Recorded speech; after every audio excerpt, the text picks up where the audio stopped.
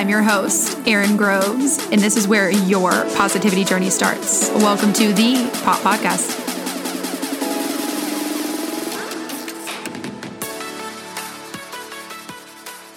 Hey, guys, and welcome back to the Pop Podcast. I am your host, Erin Groves, and we have another very special guest on the podcast this week. I mentioned him briefly on social media last week. He is someone that I actually met through a yoga class, all about networking, took some of our key takeaways from previous episodes, and I met who we have on the podcast, Ryan Houston. Welcome. Say hello. Hi there. He's super excited to be here. So, like I mentioned, Ryan and I met in a yoga class, and it was right when I started the podcast. And I remember him being like, I listened to your podcast, and we started get to talking, and I learned a little bit about what he does for a living. I was like, he would be a perfect guest to have on. And I say this every episode, but I don't like to steal your limelight and, take everything that you have to say about yourself. But Ryan is an entrepreneur, builds houses for a lot of people in the DFW area. He also has a sod business, which I just learned about. Does some things out on a ranch, has cows. So Ryan Houston, introduce yourself. Who are you? It's kind of weird when people look at me and I tell them I'm a yogi, builder, sod farmer, rancher. Hey, it's kind of a weird deal. And it just happens to be my background and where I came from and where the path led me, I guess, which we're all on a path, right? And we don't really know where it's going, but here we are. So I from Dallas, went to St. Mark's, went to SMU, and studied finance, and really was geared up to that finance deal, spreadsheets, number crunching. I didn't have any real guidance of like anybody, a mentor, anybody that was like, no, this is what you need to do. So I was just like learning from older guys that really didn't, probably 22-year-old guys that didn't know anything either, and where you should go, what you should do, what job you should do. So finance, that's the way to go, So, and I was fine. I was smart and, got good grades and all that. And my first job was for an oil and gas company in Fort Worth, Union Pacific Resources, and went to work for them and they kind of had a rotation where the first 6 months is in their audit department, so you learn the numbers and so forth, and then the next you go to a different part of the company. But within 6 months, they'd already merged with another company down in Houston. So in 2000, I found myself without a job, but at the time, they gave a severance package of, I think, 6 months, which was like amazing at that time because I was like, I'm rich, I'm like, I quit. Can I retire yet? And so what did I do? I went to the ranch because it's just south of Fort Worth. The company was in Fort Worth, and that's really what my interest was, and the land, and it's a family ranch. I didn't buy it, so it's something my grandfather taught me a lot about, and the operations. And I mean, if you would ask me back then, what do you really want to do? I'd be like, I want to be a cowboy, or want to run a ranch. And my dad's on the other side. He's part of the ranch, but he didn't believe in that career choice, right? Because it's not going to make any money, and just for whatever reasons, he didn't think that was cool. So I went down there looking for a job, and in 2000, that was right when the NASDAQ had crashed, and finance jobs. I got a job at a school, but then that spring, the NASDAQ went, I don't know what the numbers are, but just plummeted.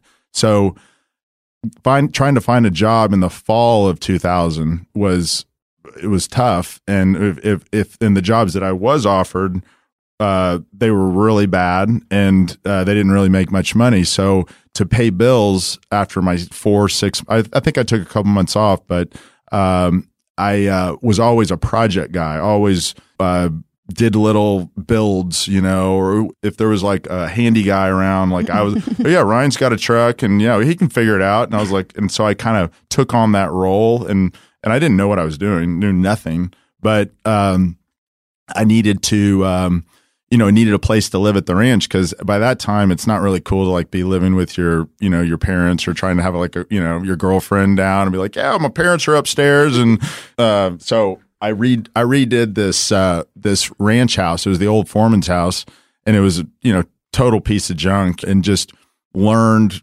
by figuring it out. And, we didn't have YouTube back then either. So you had to like ask people, like, I'm sure they had YouTube, but I wasn't smart enough to like, and they didn't have a gazillion, like how to do it yourself kind of things.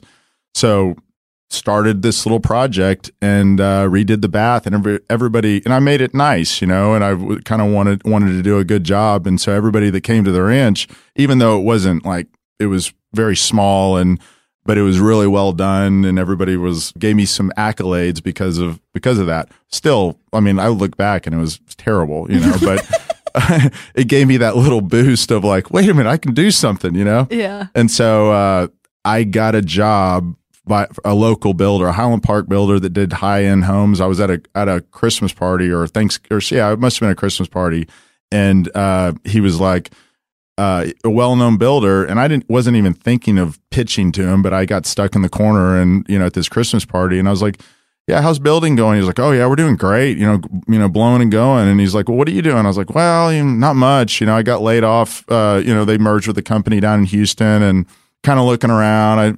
I've been interviewing, but it's pretty tough right now. Everybody can give themselves an excuse of of why they're not, doing the right thing, the economy or COVID or whatever, So I was giving myself the excuses, and he said, well, why don't you come work for me? And I was like, builder, like, okay. I mean, I didn't say it like that, but I was almost like, I had a finance degree, and, I'm supposed to be like a finance guy or something like that. But I thought about it, and I was like, yeah, it would be kind of neat to learn more, and, why not? And it would be great to make some money, because this 6-month severance is going to be gone here pretty quick. So just started working for him, and worked for, I don't know, 2.5, 3 years, and just learned. And, they stuck me on a house over in Highland Park, a $3-4 million house. And I didn't have to make any, big decisions, but at the end you have to finish a house. And so they say finishing the house is the hardest thing to do. It's the details, it's the minutia. A lot of builders that are established, I mean, I finish my own houses, but like when you have a big company, it's kind of like what you put, whoever on to do all the little tedious work, and then deal with the homeowner that's by the end is, worn out of money. Usually the husband and wife of, it's stressful, and, they're getting after it. And so, anyway, that's how it started in the building business. And I worked for him for a couple of years, and then I was like, I can do this. And, had some connections, and somebody, in the community thought I could do it. And so I quit and, built their house, which that wasn't probably, in hindsight, they got a great value, and I just stayed on it and didn't want to fail, and just worked and figured it out and kept on it. But in hindsight, I mean, it was definitely fake it till you make it kind of territory. It's so funny too, because when you listen to people's stories, and you mentioned at the beginning, we all have a journey, which is something that I always touch on this podcast, and really why I did it, because you listen to stories like that. And I think the first thing that I want to build off of, and you've repeated it multiple times, is that, well, A, you fake it till you make it, but B, you just figured it out. And I think there's a huge misconception, and there's a lot of people out there who will do what you just said, of make excuses instead of just figuring it out. You didn't have YouTube. We have access now to more resources than we really truly ever have. So for the audience out there listening, whether they're going into home building, and this is why they're tuning into the episode, or anything else, touch on how you just continued to keep doing it, and you quote unquote figured it out. Were there tangible things you did, or what advice could you give for people listening?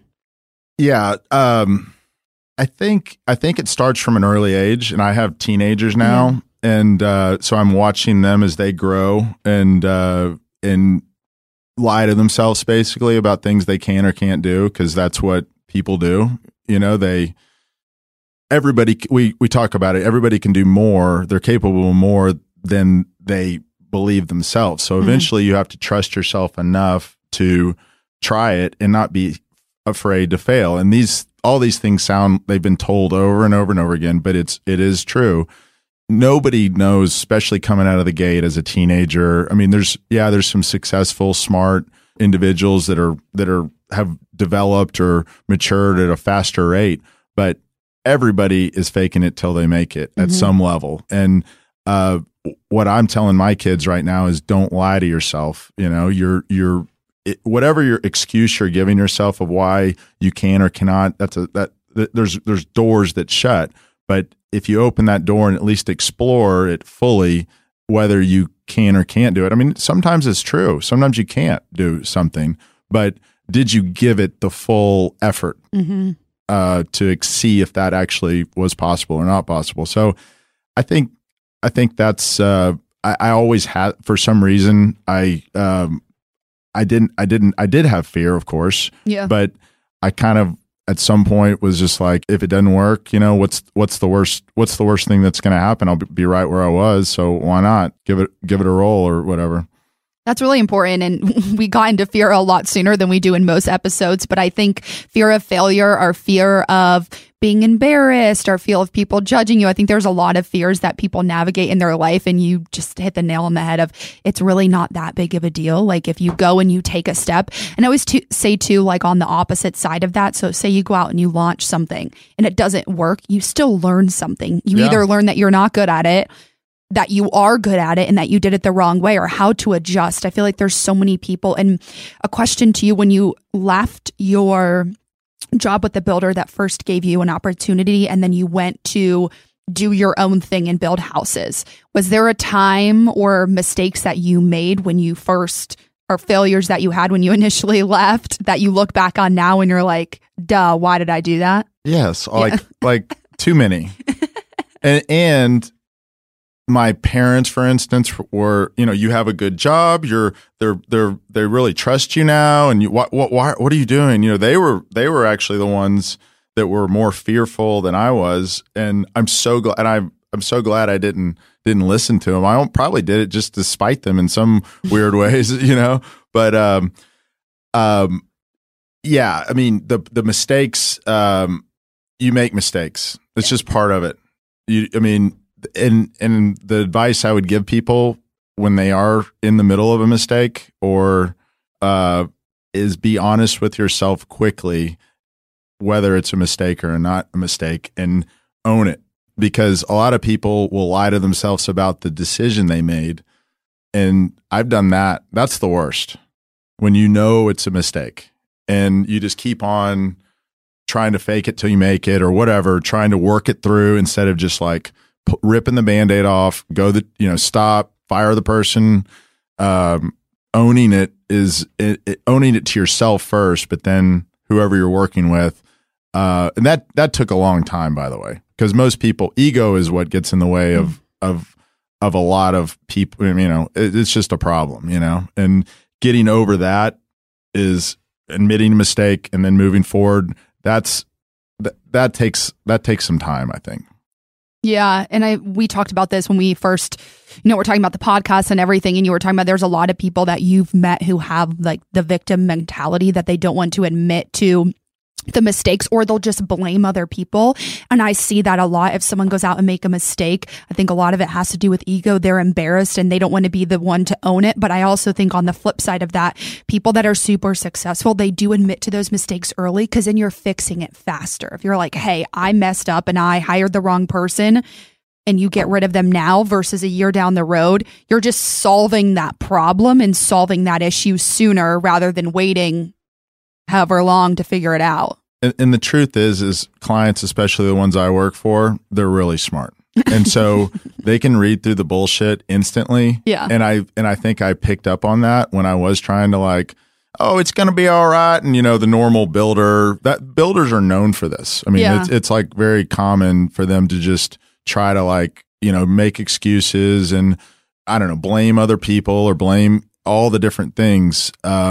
I'm a little different now as a builder, that I only build one house at a time, and they're big. But I don't have that problem. I did have that problem. That was one of my mistakes early in my career. It wasn't a mistake per se, but it was thinking I could do more than I really was capable of doing with the amount of time. So taking on too many projects. And I remember at one point I had I think it was 5 or 6 projects going. This is all before the crash, and the housing crashed in '08, and it was just blowing and going. And I was hiring people that were not qualified, that didn't really help me. In fact, they actually caused me more problems. So I would say being honest with what you can take on yourself instead. I mean, you only have so much time in a day, but clients, when you work for clients, and they can smell and read the lack of confidence, the lack of attention. I mean, you know instantly whether somebody's full of shit or not, right? I mean, you know if you can kind of feel whether it's.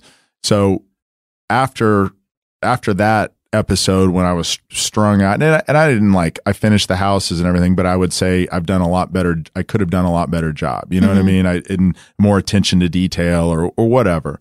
But that's why later my model went to more of and thankfully I was, got some of these really nice size, big, highly detailed projects that allowed me just to do one. Because when you're young and, you're getting remodels, well, yeah, you got to get 4 or 5, a kitchen or an addition, whatever. I mean, you don't really have a choice. You can't just go to the top of and be like, yes, I'd like to build this, whatever, $20-30 million house. That's all I'm doing. It just didn't work that way. Yeah. You got to work. You got to work your way up, which I think is hard too. A lot of people, and you hear the same story over and over again of whatever someone started, you thought you were going to do finance, and then what you ended up doing now is building houses. And do you feel that initial feedback when you first started building the bathtub that you talked about, that you look back now and you're like, okay, it wasn't that great of a job? Do you feel like getting that feedback in your life and having that minor success led you in the direction that you eventually went? Yeah, I think so. I mean, just picking up. I mean, first of all, everybody says it, but you have to do something that you really are passionate about and interested in. I mean, that goes a long way. So when I was at my first job as an analyst in the audit department, I mean, no, it just wasn't for me, you know. And it was. I really looked in the mirror and I was like, wait a minute, is this my life? Am I going to be? Am I going to be a numbers guy building a spreadsheet and then presenting it to, I just don't know if I can do it. I mean, I'm sure I could do it, but does that excite me? It didn't, and all I was doing was staring out the window and thinking about, wakeboarding or whatever on the weekend, which is okay too. But in those days, I think it's really important to find something that you really are passionate about that has viability of making money, or making a living anyway. Yeah. Well, I think it's hard too for some people that they could be really passionate about wakeboarding or snowboarding, but there kind of comes, and we had this conversation of okay, look in the mirror. Is this something that you can potentially make an income off of? And I think there's sometimes a disconnect between reality and maybe what is something that, I love doing this, but there's no way for me to monetize it, or there's no way to make a living. So I really encourage people out there that if you find something that you're passionate about and something that could potentially make a lot of money, I think Mike said this before, the sky is the limit. And so you still are building houses. I know you're on a big project right now out at the ranch. And then we talked about this. Touch a little bit about your sod business that you went into. First off, I've never heard of it. So if there's someone out there that is like Ryan, loves the ranch, this is a really cool idea, and touch on how you got into it, because that's another cool story behind it as well. Yeah. So like I said early on when I was at the ranch, that's and that's what that was what I was most interested in those days, was all things ranch, fishing, hunting, cattle, horses, all those things, but it wasn't realistic, at the time, especially with the family too, and different family members. It wasn't an option, and that I'm glad it wasn't an option too, because that wouldn't have pushed me to do all these other things too. If I would have just been the the family ranch, I mean, nothing against that either, but I wouldn't have grown and had to do all these other things. But, so all along throughout building and making a little bit of money and things like that, I was always a saver, and I mean, at the time, early in my 20s, there's, you make a little bit of money and a lot of guys go out and buy a fancy car or whatever,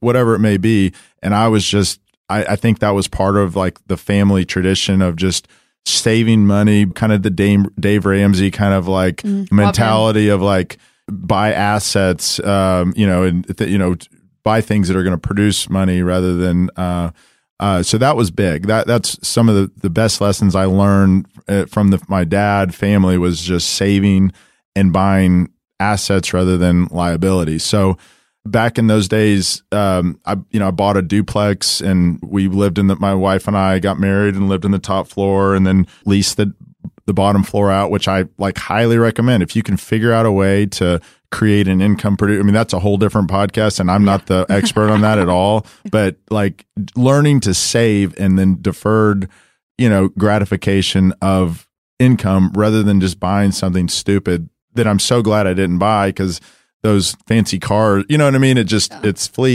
such a fleeting thing. So, while I was making some money, the ranch, my grandfather died. There was a period of maybe 4 or 5 years where it was, we leased it to a cattle guy, and then that guy came in and overgrazed it, and we'd find beer bottles out in the pasture and stuff. I mean, he was just using it, not taking care of it, right? So, I got a friend, a really good friend. I actually mentioned him to you. His name's Philip Lang. He worked for a company called Turfgrass of America. So it's a sod company, you see on pallets of grass. Yeah. He actually worked for the company and he said, you need to talk to these guys because they're looking for more land to have a sod farm and it's in your area. And we're on just south of Glen Rose on the Brazos River. And so the things you need for a sod farm are proximity to the Metroplex,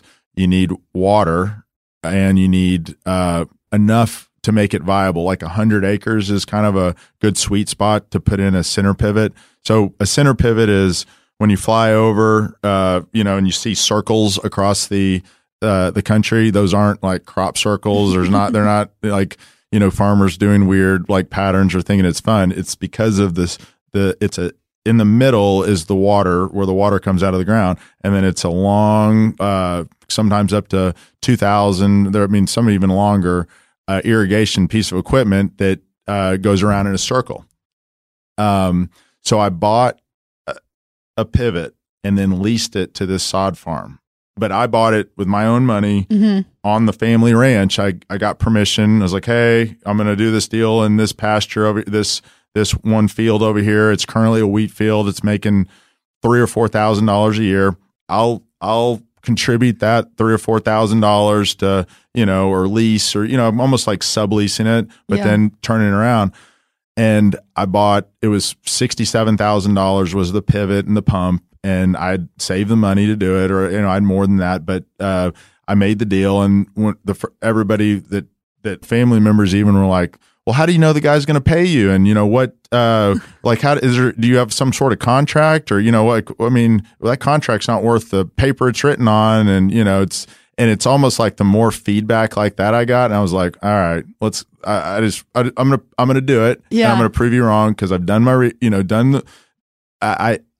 and even if it doesn't work out, I'll grow something else on it. And because the guy, I did get some advice from that. I asked the guy for a down payment, a bigger down payment than he wanted to give. And I just walked away and I was like, you know what, that's all I can do, Well, he paid the first year's, the deal was he's going to have to pay the first year up front, which was $35,000. That was our deal.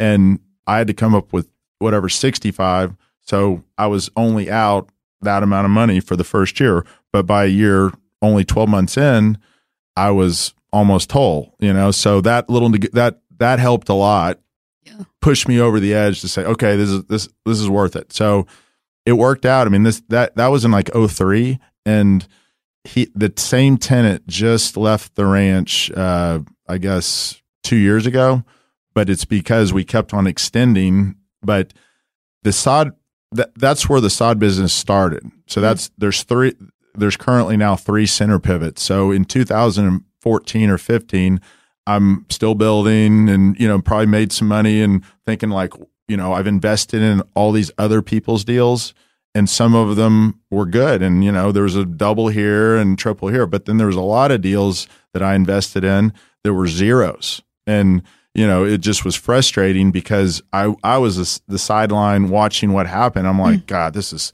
the dump. Like I felt out of control. I just was watching, some ego and some greed, where you could have turned this one in particular deal I'm talking about. I'm not going to give any details, but they had a double in maybe 6 months. And instead of that, they which is okay. They thought it was going to be more like a 8 or 10.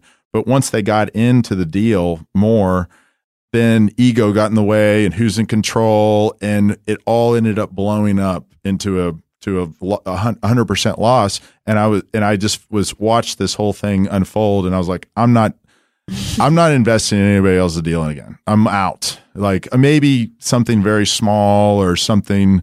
And I'm sure I've like missed out on tons of deals. I get it. I'm sure I should have, been more involved or whatever. But the way I look at it is, at least if I'm going to put the money in and it's my deal, my control, and it totally fails, it's my own damn fault if it fails. Right. So, the sod investment was a good deal. It was a really good deal. It was a steady deal. I mean, every year and there was some escalations, and I was getting like $40,000 a year just on the side. So it just made things that was money that I didn't even have to, work about. And it was pretty too. You go out there and it's a field, 100-acre field that's mowed up, we camp on, it's just a nice, pretty thing that's improving the ranch. And that's really my long-term goal. Was I feel this obligation. It was a gift. I didn't pay for it, but it's something that I want to continue to beautify and take care of. But you can't do that without money. It takes money. It takes ideas. You can't, unless you're just super rich and you have a family that just wants to spend. I mean, I can do that. I mean, it's not easy, but it's like, so I was faced with, how do you create money? That's what I would, late at night, what do I think about, or did I think about? How can I use this land to make the most amount of money? Yeah. To then be able to, take care of my family and do fun things and go on stuff, but also be able to put that money back into taking care of it, which it really does. I mean, it could be $500,000 kind of, I mean, if you did a lot of improvements and you went to a big ranch, I mean, roads and fences, and I mean, it's a lot. Yeah. So, we're back to the question of like how the sod business, how did it go? In 2015, I put in another center pivot because that was a good deal, and I didn't want to invest in any of these other bad deals where I felt out of control. So I partnered with a really high-end sod company that does sports fields, golf courses, the Texas Rangers, Tritex grass. Shout out to Tritex grass. Yeah, we'll get them on the podcast. Yeah, right. Get them on the grass. They had a great reputation in the business. Of the projects, these are more project grass. Like Clyde Warren Park has the grass, off the ranch. Lots of golf courses that you would know of, they would do the work. So I approached them and said, I've got a sod farm that I'm leasing to a guy, and I build homes, and just kind of made an introduction through a mutual friend. And at first they were just like, yeah, great. No, thanks. We're good. That's sweet of you to, to reach out to us. And I don't know, it's like maybe months later, somehow got him down. I was like, you just need to come and look at it. I think it's it just talked him into it. And they happen to like to ride Harleys, and they were like, so their excuse was, okay, yeah, we're going to be on our Harleys though. It's kind of weird, but at least we'll ride out there and check it out. So we ended up driving around the ranch, and I think they got to know me and knew that I was not, just a bullshitter, and, would potentially follow through. And they needed, there's another variety of grass, a special Bermuda grass that they were real excited about. I didn't know this at the time, but that they didn't have the land for, so they and the economy was after the 2008, and after 2008, sod farms were in big trouble. There was no housing being built, so a lot of sod farms suffered. So they had started another farm down in College Station area before, in and around 2008, before really, and so they weren't just blown to go to do any more investing. They were really just kind of waiting for things to happen. So I worked out a contract grow agreement to grow this Bermuda variety of grass, put in a new center pivot and pumps, and level the field and the fencing and all that to keep all the hogs out. And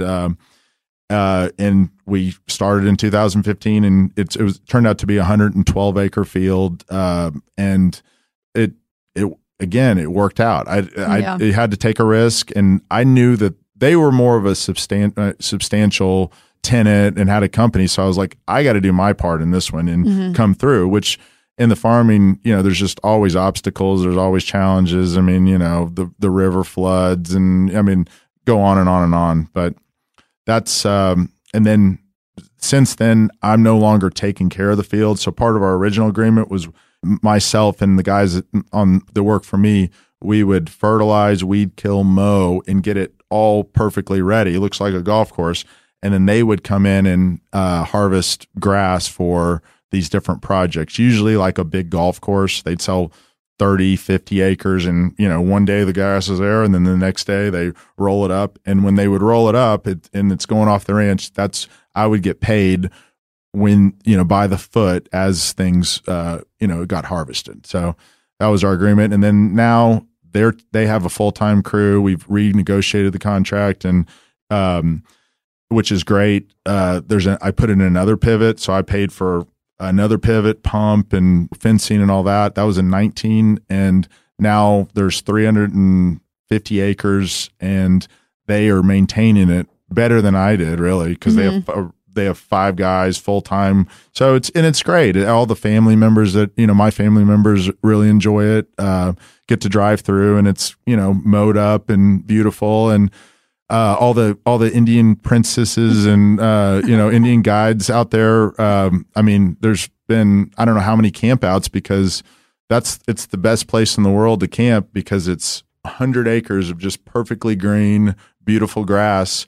And, the moms, when they come out of Dallas and they get into the country, or dads for that matter, especially, dads these days, everybody's anxious. It's like, we're worried about snakes and stickers and whatever. And so like the second they can't see their kid in the country, you can just see it on their face. They just start freaking out. They're like, but out there on the sod field, there's not a sticker on it. It's grass. And so everybody that gets there completely relaxes, which is really neat. And it's comfortable, and the tent's level. Have you ever been camping and been on like a hill and everybody rolls down to one side of the No, never done that.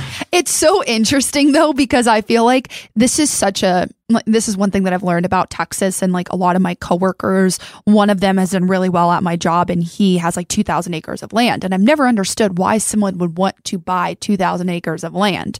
But now talking to you and understanding, like there definitely is like passive income to be made on it. And I think you're right, like investing in assets and not a liability, like purchasing land that you can lease out, or a duplex. That's something that I thought of recently. Like, how can you make money off of the money that you've already saved and like continue to invest that back? But no, I'm not the biggest camping Not type. a big camper, yeah. Maybe in Ohio because it was cold, but no. Well, anyway, that I was saying how nice it was that to use it, and everybody gets to use it. I'm hosting my daughter's 5th grade camp out in a couple weeks, but one of the guys that I become good friends with in the 5th grade, he has a 1st grader, and he's like, well, we don't have any place to camp. And this is now I'm like hosting all of the Providence, not all of them, but a lot of them. And I'm happy to do it. It's great. It's like, why not use it? And it's fun to share it with everybody. And so that's been another plus, is that it's kind of, it was a creation of something really beautiful and cool that actually could be used also, which is rare. I mean, I don't know how you figure that one out. I mean, I don't know. I wasn't planning for that. I was just trying to like make some money off of grass, and then it turned into this, let's go to the sod farm and kick the ball or just hang out or whatever. So that's been cool. It's so interesting. And I mean, it kind of goes back to when you were a kid, you wanted to be or you wanted to hang out on the ranch all the time, and now you've created that place where it's like your kids are going, their friends are going to just hang out, and it's a place where people enjoy and can relax. So it kind of goes back to, you always say that people have the vision of like, quote unquote, what they want to do when they're little, and then when they're older, it's some break off of that. It's like some revelation of that. So you're doing that. But I do think that you said something that I've noticed a lot of entrepreneurial type people have, and that's just wanting control over the things that they are doing and the investments that you're making. From your perspective, I find it so interesting that the deals that you were losing, you didn't have as much control over, and the deals that you were winning, you did have more control over. From your perspective, and for people out there listening, touch on that a little bit more. Well, control First stage. of all, I might have said it in that way, but I didn't totally mean it, because there have been things and ideas that I've done that have turned into complete dog shit. So it does happen, but I mean, at least it's my fault, right? Exactly. At least I'd learned and grew. And so, yeah, I think anybody, if I was here to say, oh yeah, if everyone I was in control, I nailed every one of them. That's just not the case. But at least I felt like, oh, that's what I did wrong, or I didn't think about that or whatever. But in general, it didn't feel scary. It just, when you're investing with, I was just frustrated, I guess is a good way to say it, that I didn't feel like I had any control of the outcome. And that's why I decided to do the commitment to myself to do my own thing, I guess. So, yeah. It's important. That's something that I feel like a lot of people who leave corporate and go elsewhere and start their own things, it kind of comes down to that same thing. And we touched on it last episode, he went into real estate, did corporate sales for forever, but he's like, they could let me go to tomorrow. My territory could get taken. And then you go into this in real estate and you're building something that you have control over. And it's not to say that you didn't lose things, but I also feel like when you're in business with other people, it's just the name of the game. You're navigating different personalities. What's important to them might not be as important to you. I feel like it's just a life lesson. But I always find it so interesting that it's one of those common themes that a lot of entrepreneurs touch on, is like, I just wanted control over the things I was going into. And probably also think about working for somebody else and pushing into something really hard and doing an amazing job. And you did it.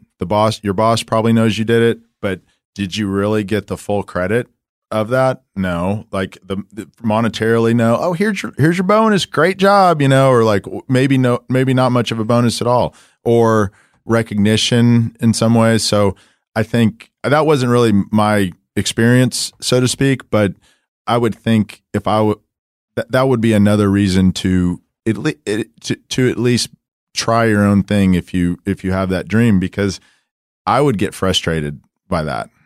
Yeah, it definitely is frustrating. Or you're putting all of this work into something and you're like, I feel like I'm losing control of it, or I feel like it doesn't matter how much I try or how much effort I put into this. At the end of the day, it's not up to me.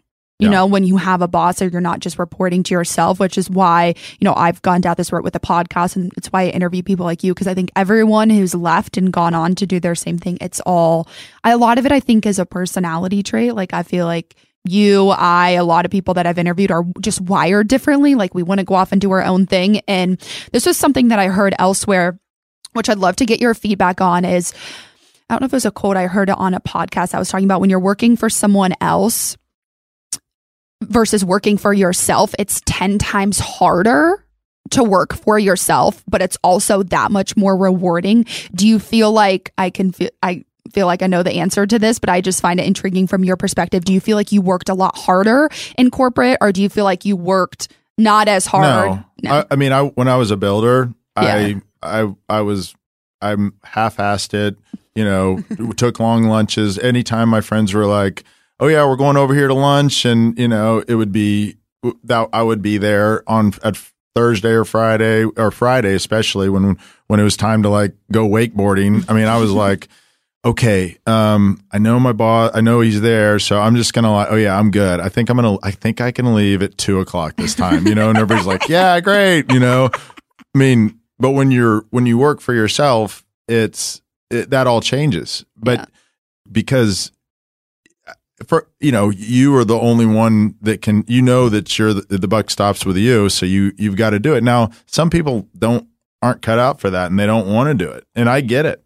I mean, sometimes I wondered through this whole thing, would it have been better, to just mail it in and, not mail it in. That sounds terrible, but just do a job, do a corporate job, and just be safe, And I think ultimately, fear is what what would have kept me there. And some people, and fear is pain, so we're all afraid. Okay, what's the worst thing that could happen? Well, that sounds real. That could be terrible, and that'd be painful, And I think some people just have a bigger pain tolerance, right? I mean, and they're not, just from a fear standpoint. I mean, we talk about it in working out or things like that, or yoga. It's like, is that pain really? It is painful, but is it really? It doesn't kill you; it makes you stronger, And so, and it helps you to grow. So I didn't know all this at the time. I mean, early on for sure, but now, the older I am, I yearn for something that's hard and sometimes fearful or painful. Nothing crazy, but I know that that's where the satisfaction and growth comes from. I would 1000% agree. And we'll kind of finish off the podcast on a yoga note, because it's so interesting for me why I became a yoga instructor. It's the things that you're saying and just like the things that you've noticed about yourself. But I think fear is something that I ask a lot of different people. And, I had Lou on previously, who was an Olympic athlete coaching Olympians. And so for him and coaching, fear with his athletes was like fear of not winning or fear of doing this. So it was an outcome. From your perspective and people out there, I think fear is something that I deal with all the time. Are there a few pieces of advice, whether it's 2 or 3 things that you've done to help you get past that, or actions that you've taken to help you? Yeah, deal with fear. Or overcome? I think just getting accustomed to being in a state of pain or whatever it may be, in fear. I think just the more you're in, and you can just allow yourself to at least put your toe in the water, I think then you realize it's not that big a deal, and it's not that bad. And also, like when it comes to like social fear, what we all especially face, what are people going to say, or what I've later on in life, I believe anyway, is that people really don't care. I mean, ultimately, other people, those people that you think what are they going to say, or what are they going to do? Well, they might say or say something, but at the end of the day, do they? What you do with your time and with your energy, or that's your life, your track, your role. So not doing something because worrying about what everybody else is going to say or how they're going to react to you. For some reason, when I would get that energy, from people, it actually made me want to do it more, and so maybe that's my, I don't know, messed up personality or whatever. But, so that, also later on in life, even with yoga, anxiety is something that everybody, I think, faces, deals with, and means fear is right in there with anxiety. That's they go hand in hand. But just being present, I know that's like the buzzword now, is being present, but fear is being worried about something that's not right in front of you most of the time. Well, that's not real. It's not real. Yeah. We tell ourselves a story in our head and then don't act on it. Don't do anything and just stay wherever we are in fear because of whatever the situation may be.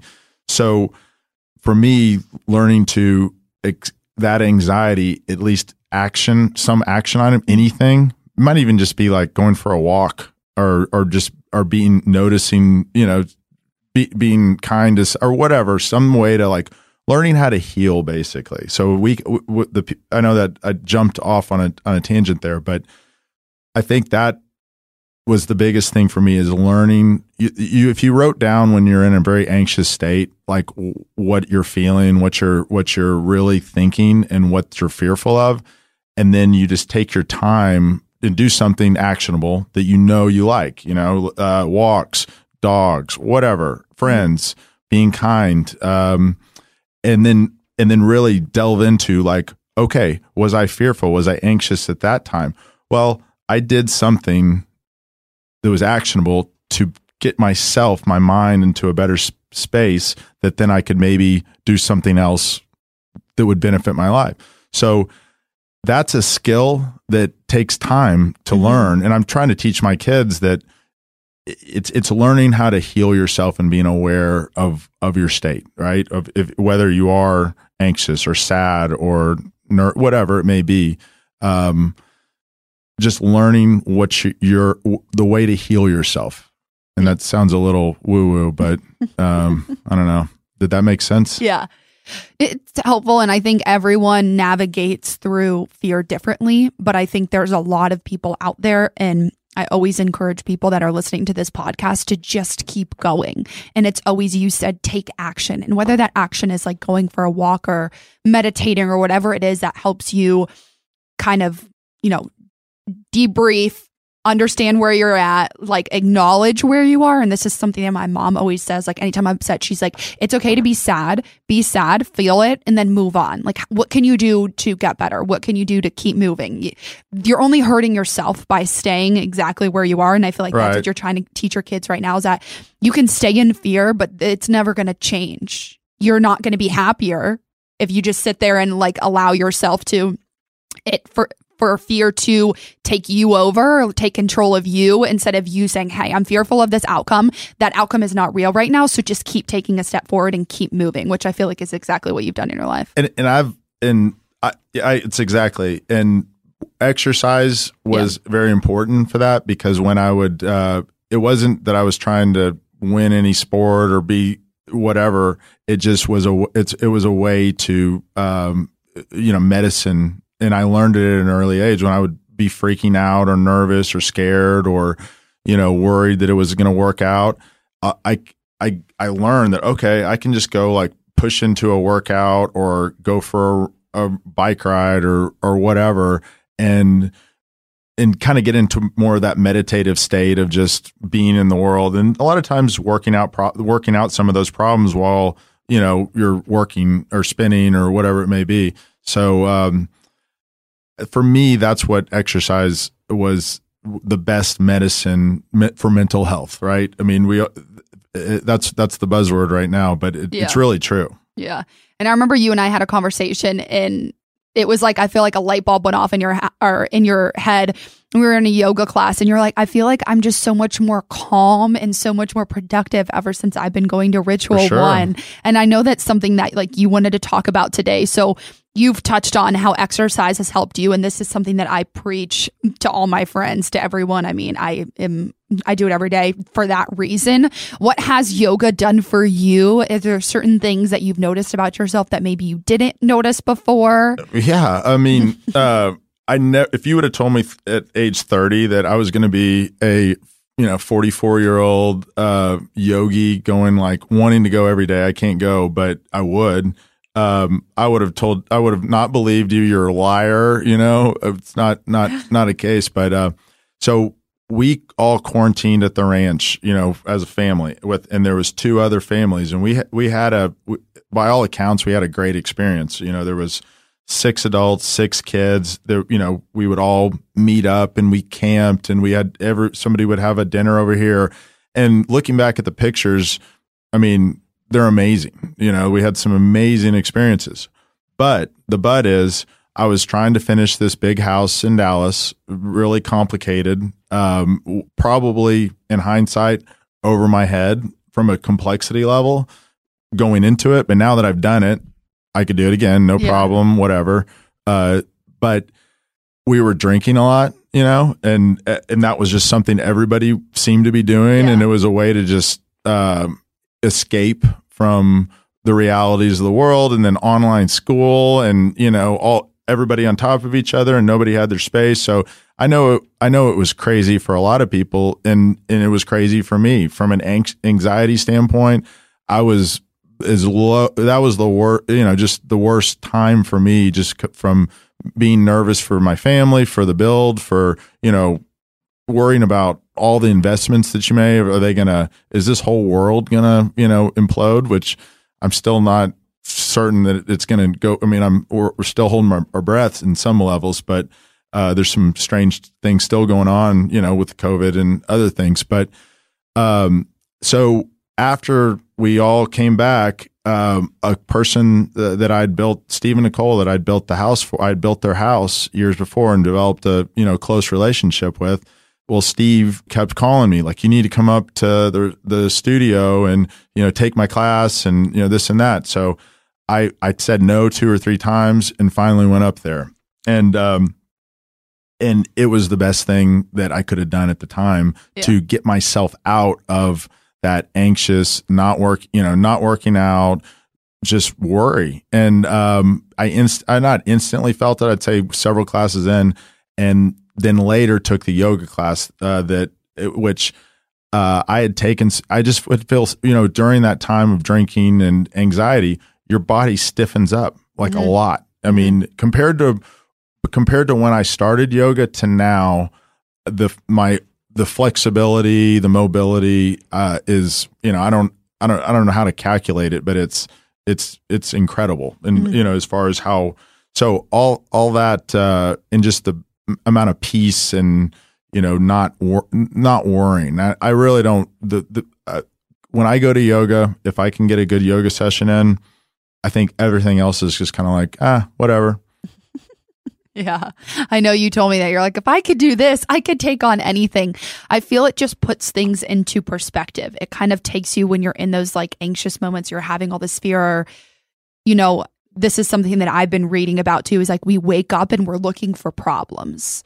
And like, that's just what our body is responsive to. So I feel like if you wake up and you go to a yoga class, and I know you take classes in the morning, and that's part of the reason why I do, it immediately shifts your energy away from like reactive, responsive, what's going on, what is my to-do list, into like a state of abundance and a state of like, okay, here I am now. I'm in the present moment. How can I shift this into a positive? And it changes the course of your day. So it's just crazy how when you see people, and I think a lot of people do think we're crazy. They're like, how is this possible? How is this possible? And it's just, there's a lot of science behind it too, of just breathing and the energy shift that you have from a workout. It's funny when somebody new comes in, like one of my contemporaries guys come in, and they totally freak out and they are just walking around the mat. I'm sure you've seen that, and it's so hot, and they're just like frustrated or something like that. And I want to tell them, all you have to do is just breathe. Really, what do we all have to do on this earth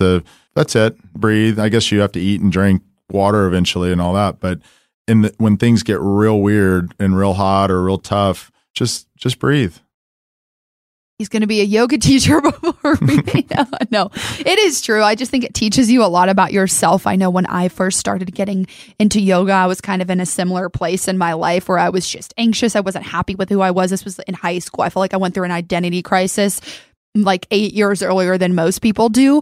And I just remember like coming onto the mat, and it just, I don't even know how to explain it, but it's just like a feeling, and everything just seems a lot lighter. I'm not as dramatic as I used to be. I feel like if problems occur, I'm like, okay, whatever, just got to move on past it. It's not the end of the world. Versus I feel like if I'm not practicing continuously or I'm not working out, I feel like I'm much more reactive and much more anxious and not as calm or my response is not as gentle. I agree 100%. You said it really well. I feel like it just takes years of practice, and you've only been going for like a little over a year now. Yes, but I did some other yoga, but I just did it to stretch because I was so tight or something like that. Maybe like once every couple weeks kind of thing. But the serious, like not 4 or 5 times a week has just been in the last, year or so or less. But, I encourage people to not yoga, but there's a lot of different movements, even walking or some people say cycling can be that way, where it's a running. It's just a meditative movement where you're really just focusing on the breath. And we do listen to music in class and things like that. But I do feel like I kind of zone out there for a good, hour, and you don't even realize how, hot it is or how much you're sweating or something like that. And I think this day and age, with all the crazy amount of tasks and things, in my opinion, this is all a big science experiment as far as, are humans capable of this much interaction and connectivity and all things really like that. And it is. Nobody knows, because just 150 years ago here, especially where the ranch is, the Comanche Indians were running the land, and there weren't phones. If things went wrong, you had to figure it out. You had to survive. You had to live, and but also, I don't know what it was like back then. There wasn't social media. There wasn't news feeds. I mean, the things we're doing now compared to in the old days, you were probably just like taking care of your children and trying to get enough food to sustain yourself. Whereas these days, there's so many things to worry about. I mean, there's everything to be worried about, really, if you really go down the rabbit holes of everything, because that's what gets the eyeballs, Yeah, it's all, which I think is something that's really hard, especially for younger generations. And maybe this is something that you've seen with your kids. I think it's hard to, when you're consuming all of this, to really find, you're staring at a screen all day. And I feel like people just start to, where there's so much comparison going on. There's so much, they're at this place, they're at this place. I mean, I'm 25 and I find myself doing it if I'm on social media too much, which is why I limit my time. I don't have it after a certain time in the day. There's periods where I will go a few days without it, just because I feel like it's overwhelming, and you start to like lose yourself in this content instead of being present with your family or going on a trip and not being on your phone the whole time. I mean, it's just a different time. And I know my parents don't even understand it. They're like, what's a podcast? I mean, my dad didn't even know what a podcast was. I don't even think he still knows how to listen to a podcast. My mom doesn't even know how to press play. And I mean, they're in their early 60s. It's not like they're super, I mean, they're definitely not young, but they're not super old. It's just kind of crazy how much times have changed. So the question is all this technology and connectivity making people happier? And I would argue it's not. It's not. It's making people crazy. It's from an anxiety standpoint, and it's not. But how do you change that? I mean, you can change it, but it's hard. I mean, it's kind of countercultural, but it's all around us, and I think we're all really affected by it, and we're just not being totally honest on how much we are affected by it. Yeah, I think 1000% it's true. I think I couldn't imagine having, I mean, I just know of like friends and family members or neighbors and stuff like that they have young kids that are going through it, and as parents, and they're struggling a lot, just like how to guide their kids through it, of like they're seeing this or seeing that, which is a whole conversation for another day, but it's something hard. And, for people out there, that's why I love this podcasting platform, because I think it's the only content that you choose to consume, versus I think, and it's on Instagram, you're scrolling, TikTok, whatever it is, you're just mindlessly going through it, versus a podcast. It's most of the time educational. But I just think there's a lot out there right now that's, I agree. And I do love podcasts for that reason. I listen to them, instead of, some people watch them as well, but it's nice to just listen to a long form, nuanced conversation that opens up somebody's ideas, rather than just hearing the little soundbite of outrage or whatever. For me, you get to get to talk or listen to some really interesting people where that wasn't available 20 years ago or 15. I don't know, whenever podcast started. Yeah, no, I agree. And as we begin to wrap up this podcast, I always love to ask the question, if there's 2 or 3 pieces of advice that you want to leave the audience with, whether it's along the lines of going into building houses or the sod business, if it's business related, or if it's just life advice that you want to leave the audience with. Yeah.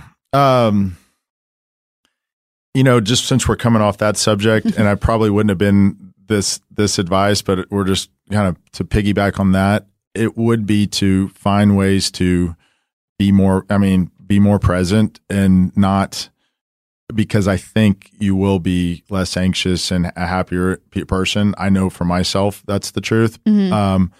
And I would say, I didn't used to like to exercise, but I did it anyway, just to, had to do it, or, but I've now learned to really enjoy it. Mm-hmm. So looking at it from a different perspective of like, oh, I've got to go work out. And, but I think as you get older, but I think for anybody, it's just been a great source of mental health, really. Mm-hmm. So I guess those 2 bits of advice is move, and do something, even if you don't like it, you will be a better person mentally if you can just push into it. And when it does get a little hard, know that you're not going to die. It's going to be okay. And maybe when things get a little hard, you might grow a little. You will grow. So yeah, I love that. I'm really grateful for a lot of things. And it's something that I've,